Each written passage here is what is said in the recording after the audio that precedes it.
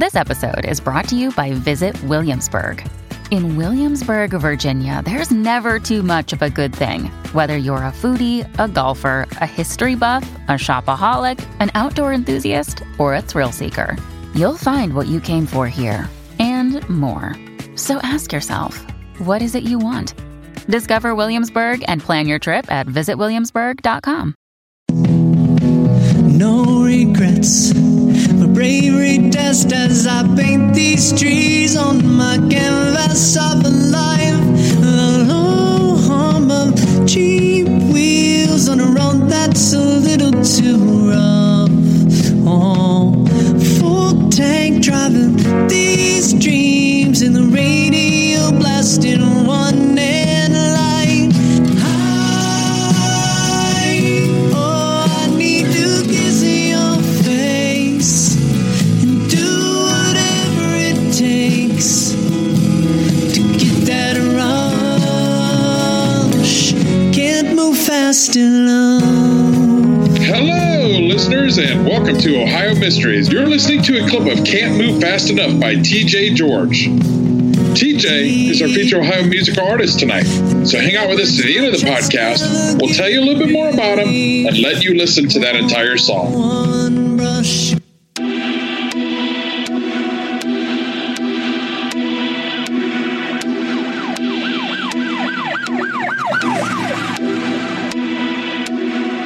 But right now, let's throw another log on the fire, campers. Let's dig up a new Ohio mystery. I'm your co-host, Steve Yoder, and with me is our award-winning journalist, Paula Schleiss, who spent 30 years telling these kinds of stories for the Akron Beacon Journal. Hi, everyone. Steve, do you like shipwreck mysteries? Yes, they're one of my favorites. I love researching these stories, which is kind of a weird thing to say because I certainly don't love the loss of life. But shipwrecks in Lake Erie are closely tied to American history. And you know me, I love me some American history. So for this story, we're going back to 1850. When Lake Erie was the highway to the Midwest. Every day, passenger ships plied the waters of the lake, carrying pioneers who had come from the East Coast to promising new lands in Ohio, Michigan, Illinois, and Wisconsin. It was a particularly busy year. There was an influx of European immigrants, families who had escaped revolutions and food shortages and a lack of opportunity. And the New World promised them freedom, cheap farmland, and the ability to go as far as their wits could take them. They would spend weeks traversing the Atlantic Ocean by ship, and then the Erie Canal would ferry them from the East Coast to Buffalo, New York. From there, they faced just one final short leg across Lake Erie to their new homes. Now, Captain C.C. Robbie, he knew a good business opportunity when he saw it. He wanted to capitalize on the immigrant migration, and so he bought himself a new ship, the G.P. Griffith. The Griffith was state-of-the-art in 1850, a wooden steamship propelled by paddle wheels. It had 2 decks and was 193 feet long. That's about 2/3 the length of a football field, with 56 staterooms. It was launched into service just 2 years earlier at Maumee, Ohio. In its first year, the Griffith had its first accident. On October 17, 1849, it collided with the Canadian schooner California near Cleveland. The California was hurt bad and drifted ashore. The G.P. Griffith shook off the encounter with little damage.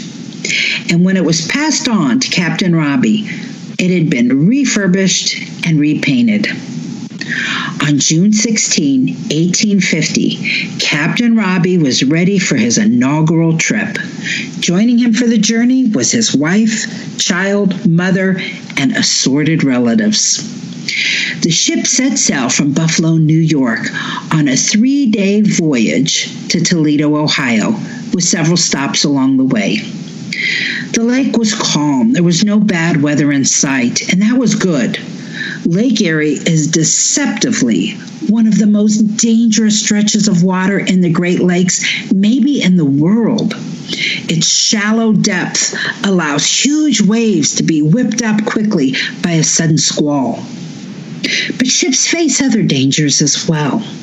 Poor seamanship and mechanical failures have claimed many lives.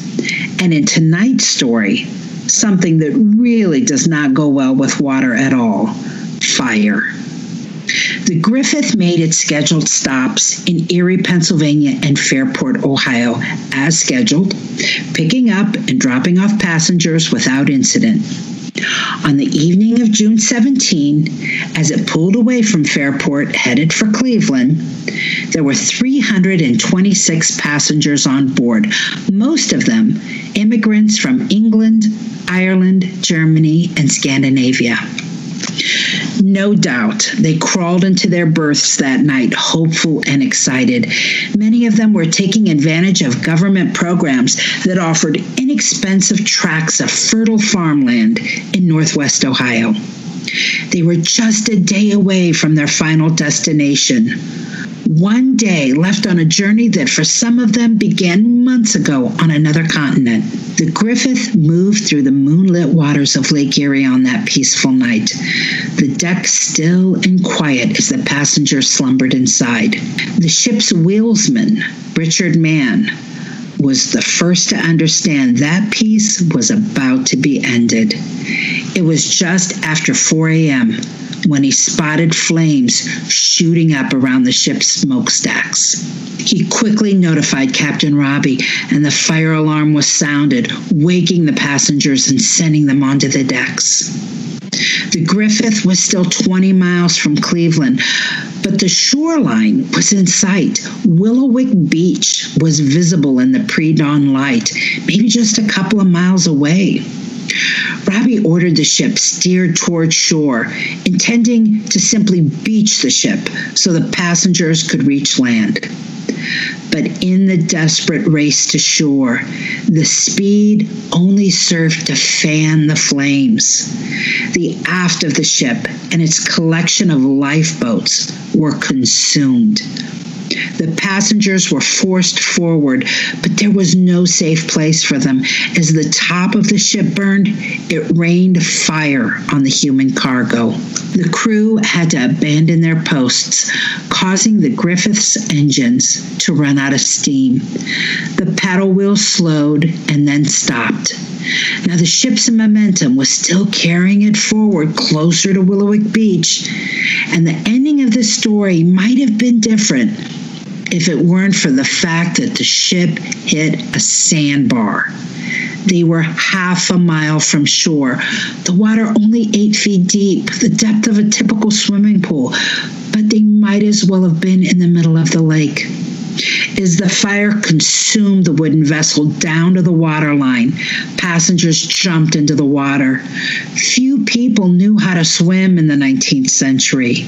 The water took them quickly, especially as they grabbed for each other in their panic. The heavy clothing of the day, the wool pants on the men, the long dresses wrapped around the legs of the women, doomed them as the fabric absorbed the seawater. The very fortunes they carried with them to begin their new lives also weighed them down. Some of these travelers were carrying their entire life savings on this journey. In some cases, they had sewn their gold and coins into secret pockets or wore money belts tucked under their garments. The ship's mate managed to swim ashore and found a small boat. He hurried back to rescue who he could, but by then, almost everyone had disappeared beneath the surface of the water. We can only estimate the loss of life since the fire consumed the ship's records. 37 people, 36 men and 1 woman, made it to land. By some estimates, that meant more than 280 souls had been lost. The remains of 154 passengers washed onto the beach. Without those ship's records, only 25 of them could be identified by name. They were taken to Cleveland aboard the steamer Diamond to be claimed by their families. For the rest, a committee of local citizens was formed to deal with the large number of unidentified bodies that had been washed ashore or been picked up by recovery boats. A mass grave was dug for them, and they were interred without coffins. 47 men, 24 women, and 25 children. 4 days after the wreck, the county wreckmaster released a list of the belongings that was recovered from the victims. It was pretty telling that the list consisted of common items of little value. These were immigrants who had brought all of their possessions and wealth with them to their new home. Where had all of that gone? That was evident to visitors who stopped by to see the wreck site, only to find the mass grave had been disturbed and bodies exposed. It is believed grave robbers were inspired by a singular note in a local paper that described one shipwreck victim who was found with more than $1,160 on him. Lake Erie didn't give up every body. It is believed up to 50 people remain consigned to the deep. In the days after the shipwreck, survivors began to recount the terror of their ordeal. A passenger named Mr. Parks shared how he had managed to grab a small piece of floating wreckage. He told a heartbreaking story of how he had to make the decision to push away others who were trying to sustain themselves on the same small fragment, a fragment which could barely support his weight. He watched scores of people around him flailing and going under, surrounded by screams of "Save me!" For a moment, he didn't think he could live with the memory. He thought about succumbing to the water and simply joining his fellow passengers. But his instinct for survival prevailed. Another passenger said he awoke that morning to the screams of fire. He went to the deck and heard the captain giving the orders for the boat to be steered toward shore. He said he didn't feel panic at first. Land seemed so close, but the fire spread more quickly than anyone thought possible. And then he felt a sudden jar as the ship hit that sandbar. An officer was shouting at everyone to save themselves, but giving no advice on how to do that. And so people deserted the ship, leaping over the rails in groups of 20 or more at a time. The Cleveland Plain Dealer reported that in some cases, recovery crews found 5 or 6 people tangled together firmly, as if they had either clung to each other in panic or possibly families that didn't want to separate. Another survivor witnessed the fate of Captain Robbie. The man said he was supporting himself with a small piece of plank when he saw the captain and his family on the upper deck near their stateroom, forward of the wheelhouse. When nearly everyone had deserted the ship, he saw Captain Robbie lift and throw his wife into the water.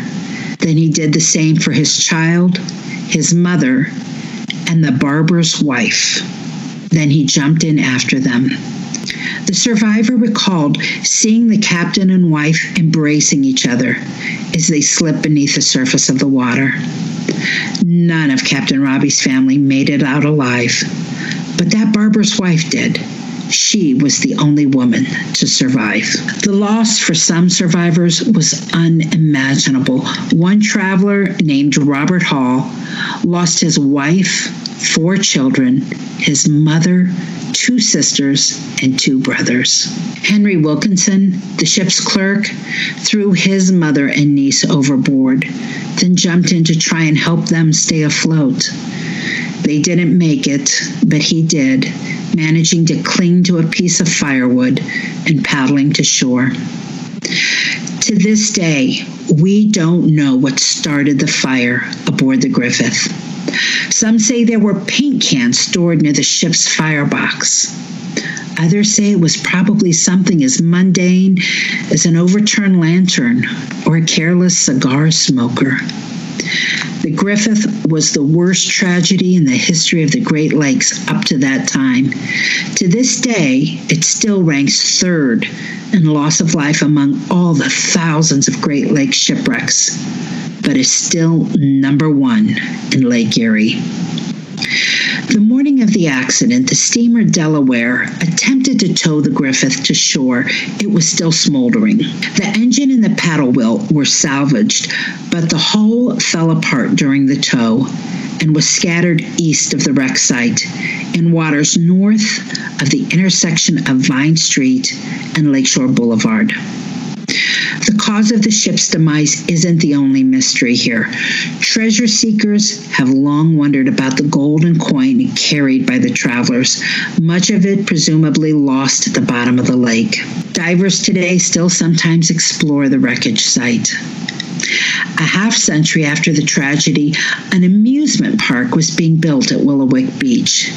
Construction equipment dredged up skeletons from the mass grave whose exact location had been lost. City officials ordered the remains recovered and reburied farther inland atop a nearby bluff. Personnel at Willow Beach Amusement Park, which sat on a bluff just east of today's Willowick City Hall and was active until the 1920s, continued to collect more bones over the years as they eroded out of the soil. It wasn't until the summer of 2000, that was the 150th anniversary of the shipwreck, that an Ohio historical marker was finally dedicated, marking the site of the disaster. This is a part of the podcast where we bring on an Ohio Mystery listener to be an armchair detective. Hey, it's Ryan Reynolds, and I'm here with Keith, co-star of my upcoming film, If, only in theaters May 17th. Do you want to tell people the big news? All right, I'll do it. Sign up now and you'll get unlimited for $15 a month and 6 months of Paramount Plus Essential Plan on us. MintMobile.com/switch. Upfront payment of $45 equivalent to $15 per month. Unlimited over 40 gigabytes per month. Face lower speeds. Videos at 480p. Active Mint customers by 531.24 get 6 months of Paramount Plus Essential Plan. Auto renews after 6 months. Offer ends May 31st, 2024. Separate Paramount Plus registration required. Terms and conditions apply if rated PG. When you need mealtime inspiration, it's worth shopping Kroger, where you'll find over 30,000 mouth-watering choices that excite your inner foodie. And no matter what tasty choice you make, you'll enjoy our everyday low prices, plus extra ways to save, like digital coupons worth over $600 each week. You can also save up to $1 off per gallon at the pump with fuel points. More savings and more inspiring flavors make shopping Kroger worth it every time. Kroger, fresh for everyone. Fuel restrictions apply.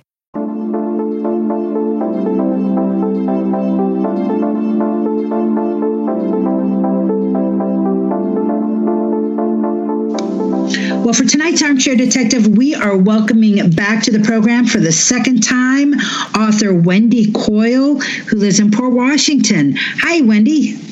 Hello, Paula and Steve. Thanks for having me on again. Thanks for being with us. Hey, why don't you tell our listeners a little bit about yourself and your books? Sure. So my job that I do, I guess my day job is I work at a college right here in Central Ohio. I also teach English. So that's what I do when I'm not chasing around mysteries and doing some research. And then for my super fun job, I am an author and I have 3 books. I am currently working on the 4th one. So that is slated to come out next year. Maybe we can find some stories out of there, and Paula, I could come back on the show and discuss those as well. Oh, absolutely. Can you tell us at all, like the topic of the 4th book? Yeah, sure. It is murder and mayhem on Lake Erie, so it would be, scary, bad things that have happened right on the lake. So I limited it to happening on the lake, because if I pick the lake shore, there's so many cities along there. So it's just things that were, out on the lake. So I'm really excited. I found several great pieces for that book, and I'm working my way through them, trying to finish some of that up. I love that topip. You are going to keep us busy next year. Hurry up and get that book published. Okay. We need some of those story ideas. So listen, the GP Griffith, I have heard about this ship for many times over many years, and it just always struck me, in part because I picture this ship filled with these people who have literally spent months getting to this point. It's like their journey from Europe to where they're going to settle down and raise the next generations of their families. If you picture it on a scale of 1 to 20, they are at point 19. All they need to do is go this last inch, and that's when they lose everything. I mean, what do you find heartbreaking about this story? That is part of it, like just how close they were. And when I had started my research, and the book that this story appears in is like Lost Treasures of Northern Ohio. And so I had started with the idea of I'm looking for a chapter on sunken treasures. And this story popped up. And so as I started to research, the real story here isn't about the treasure. It is about that tragedy and these people that, were almost to where they needed to be. And then that happened. And then another element that is just heartbreaking is how close they were to the shoreline.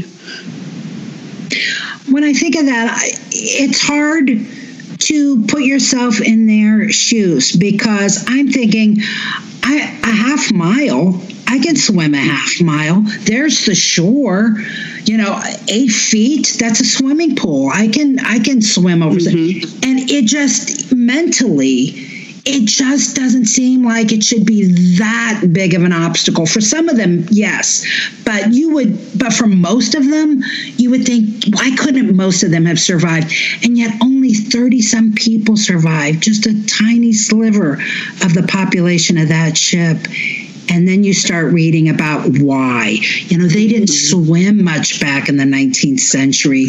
They had these heavy clothes on. They might have been weighed down by gold belts, belts that held their gold. That you're exactly right. And then, something when people tell the story, like if you, did a Google search and pulled up, they talk about that they probably could have seen the lights because they were so close. They could have seen the lights of Willow Lick, right where they had crashed. But if you think about electricity in Ohio, the small towns, they didn't actually have electric until the early 1900s. So really, there wouldn't have been that much light coming from the shore. And then the houses that were built there, and if there were any kind of companies there, when they built houses, they built away from the lake shore. If you take a drive by the lake shore today, the houses in that are as close as they can be to the lake because it's beautiful. Right. But back then, they didn't want right there on the lake shore because they were farmers and the lake would take out their crops.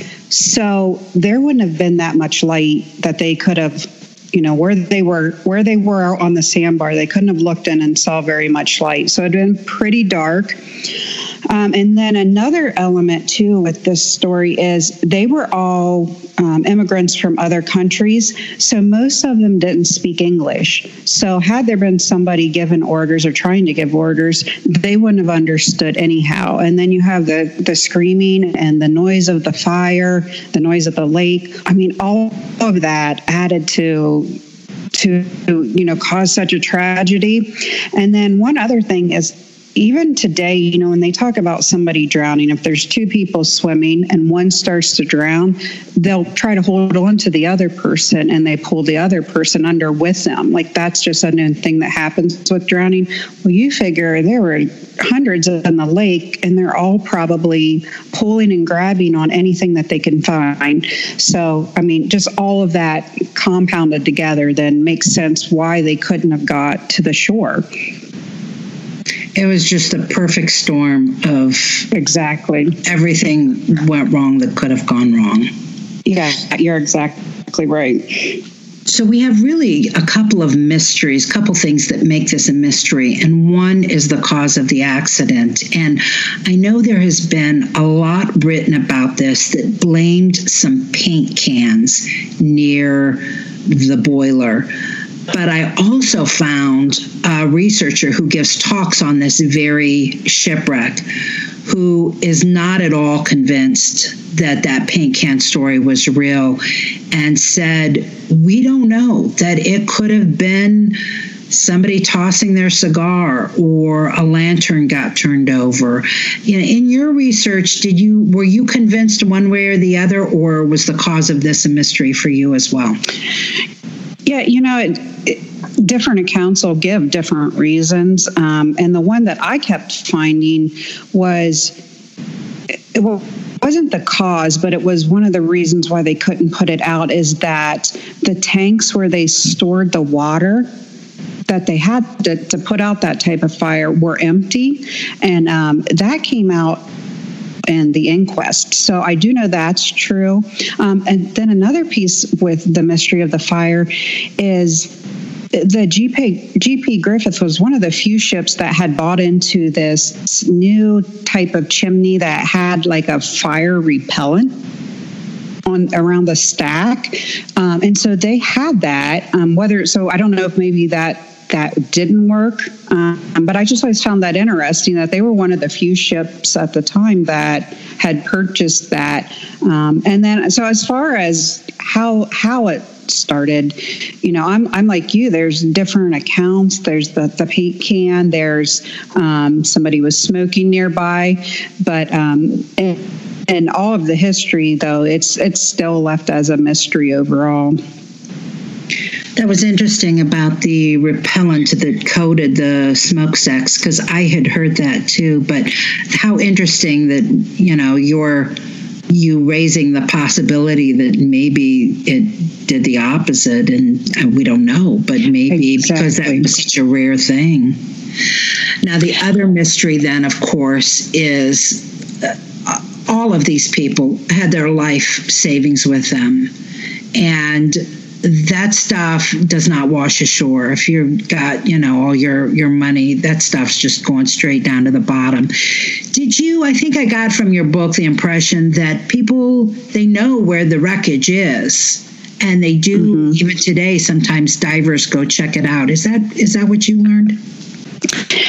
Yeah, and that's how I originally found the story, was through a treasure hunters forum, and they talked about the GP Griffith and looking for the treasures that might still be there. So, there is that area where it sank. They look there for like the treasure, like the trunks and that kind of thing that might have sank, jewelry. But then the main thing they were focusing on is that when they brought the bodies in and all the money that they had sewn around them, that could possibly have still been in the grave sites. So like a lot of people with metal detectors will go through that area hoping to find coins left over from the grave site. So it's kind of twofold. They do go to the water, but they also go there along the shoreline hunting for the treasures. When you were reading the forums, were you getting the impression people were actually finding things? No, nobody just popped up and said, "Oh, I found this and this and this." So there wasn't any reports that I had found, but I could be off. I didn't read other treasure forums. And that's part of the treasure story too, is that the hunt is always on. The possibility is always there. And I think that's what most treasure hunters are in love with anyhow, the hunt, the thrill of the idea of it. So, but no, nobody had reported that they'd found anything on that particular site. The idea of searching for coins that were buried in a mass grave, it just feels wrong to me. It just feels completely wrong to me. I would not want anything to do with that. But I'm an archaeologist at heart, and the idea of looking for coins that were lost in a shipwreck doesn't really bother me. But it's the coins are still owned by the people who died. I don't know. Do you have an ethical dilemma there?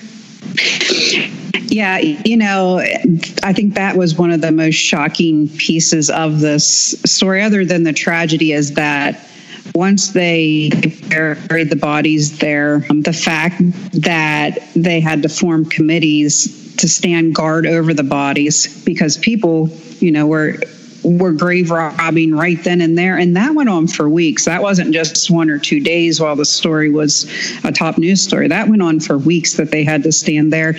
So that whole element really is disturbing. And then like what you're saying, even today, there is something to it. I would rather go out into the lake and pull up a coin and say, oh, this might be from a shipwreck versus I'm going to go along the lake shore where I know there were graves at one point and find coins there. I still feel that maybe a sense of grave robbing, even though the bodies had been moved. There's just something to it. You're right.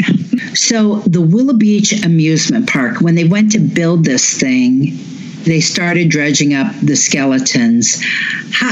It wasn't that long. I mean, it was a few decades, but how had they lost track of where this gravesite was? Why wasn't it marked? I mean, did you run across any explanation of how that could have happened? It was on what I understand, it was kind of on a grassy knoll just up from the beach. And then I know they paid $5 to have that originally deeded as the graveyard. But, once that amusement park came in and they just started to dig, I feel like maybe the graves were left unattended because most of the people that were buried there, nobody came to claim their body. And a lot of them, they didn't even have a name for. So it was almost, a potter's field that nobody seemed to care about. Nobody came to visit. So I still would think the town would maybe have records and say, well, you can't dig here. But for some reason, it was just left to itself, and then they started to dig, and the end result of that. But yeah, I don't know exactly how all that would have happened. It wouldn't happen today. At least I hope it wouldn't happen today, but at different times. Well, I saw it took until the year 2000, just 20 years ago, that they finally put a Ohio historical marker on that, in that area, not on the gravesite, but I guess on the shoreline pretty close to where it happened, to finally, mark that this had happened. I guess it kind of surprised me that it took 150 years to have a marker that acknowledged, which is to this day still the biggest disaster ever in Lake Erie in terms of loss of life. Yeah, that was surprising to me too, that it took so long. But also, if you just talk to people in general that know a little bit about the lake or the Great Lakes, that's not a shipwreck that comes up a lot. You'll hear stories on the Edmund Fitzgerald, and then in the Lake Erie, the Marquette and Bessemer, which I believe you did a show on that one. And then there's the Eastland ship disaster, but this is one that most people don't talk about, and I feel like it's just almost lost history. So when they put that marker there, I was happy to hear that because most people don't know about it. And then I don't know if you got a chance to look at the marker, but it's the history that they have there. They did a really good job on that. So, but anyway, and I read it. Yeah. They give quite a bit. That was nice. Yeah, they did a good job with that. Well, I guess what we need is somebody to write a song about this, and that will help cement it in our minds. That's a job for Steve, I think. There you go. Or Shane over at From the Shadows podcast. He's a songwriter. That's right. Yeah, we'll get him on it. Wendy, thank you so much for joining us. And listen, as soon as you're ready to get that book published, let's have you back on another Lake Erie mystery. Okay, that would be fantastic. And thank you for having me again.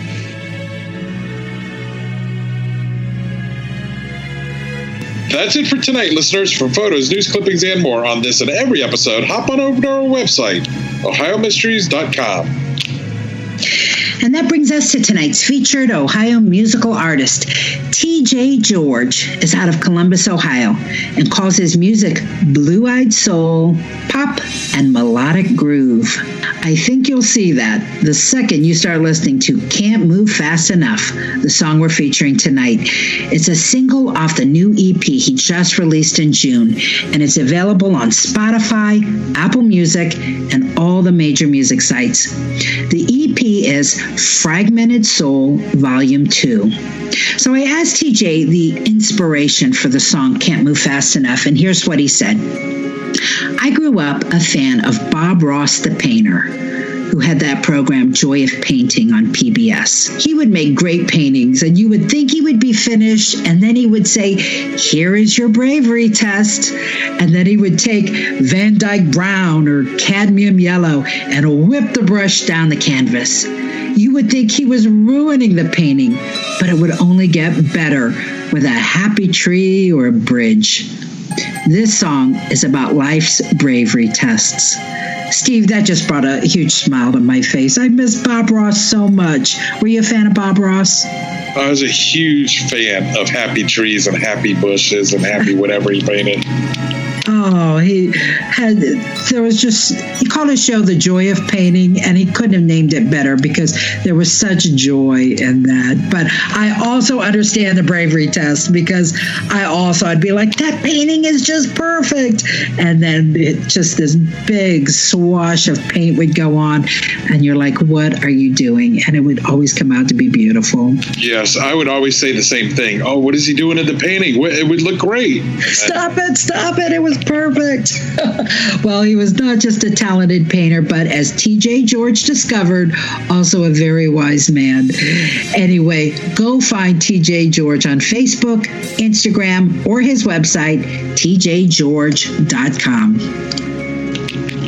Well, let's have another listen to Can't Move Fast Enough by T.J. George. And we'll see you here next week for another episode of Ohio Mysteries.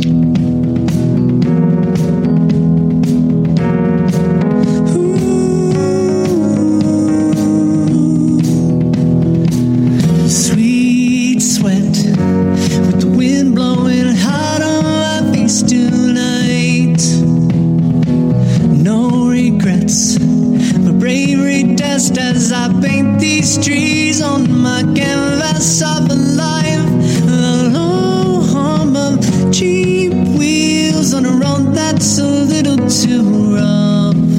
Oh, full tank driving these dreams in the radio blasting one end light.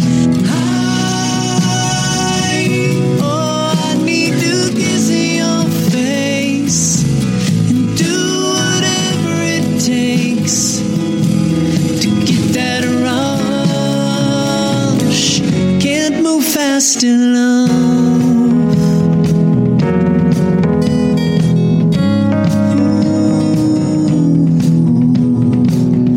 Deep breath, the air burns my chest, never giving relief. One brush against her skin soothes the man that's caged like a wild beast. The long beat of these toms say this native is seeking a meal. We'll slow down because speed kills and the fun is the very first feel. I need to kiss your face and do whatever it takes to get that rush. Can't move fast and the spirits intertwined. The stars are all aligned for just one single moment. Oh, you're still on my side. The past is far behind. It's further out of focus.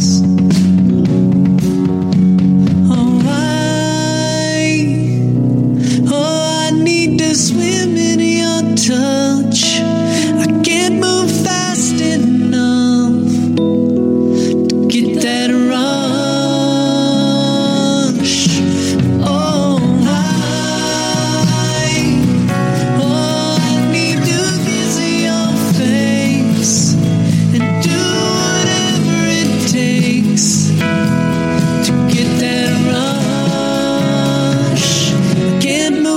fast in love. Ooh, fast in love.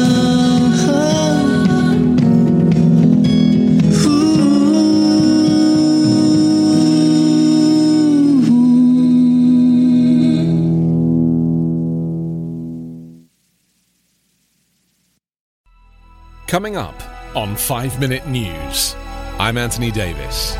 You might think it's partisan because maybe it's critical of one side or the other, but it's not, it's just the truth. And I think that's also something that's kind of unusual for Americans listening to the radio or to podcasts, because the news landscape in the States has been so partisan for so many decades. So 5 Minute News is verified, truthful, independent, unbiased, and essential world news daily.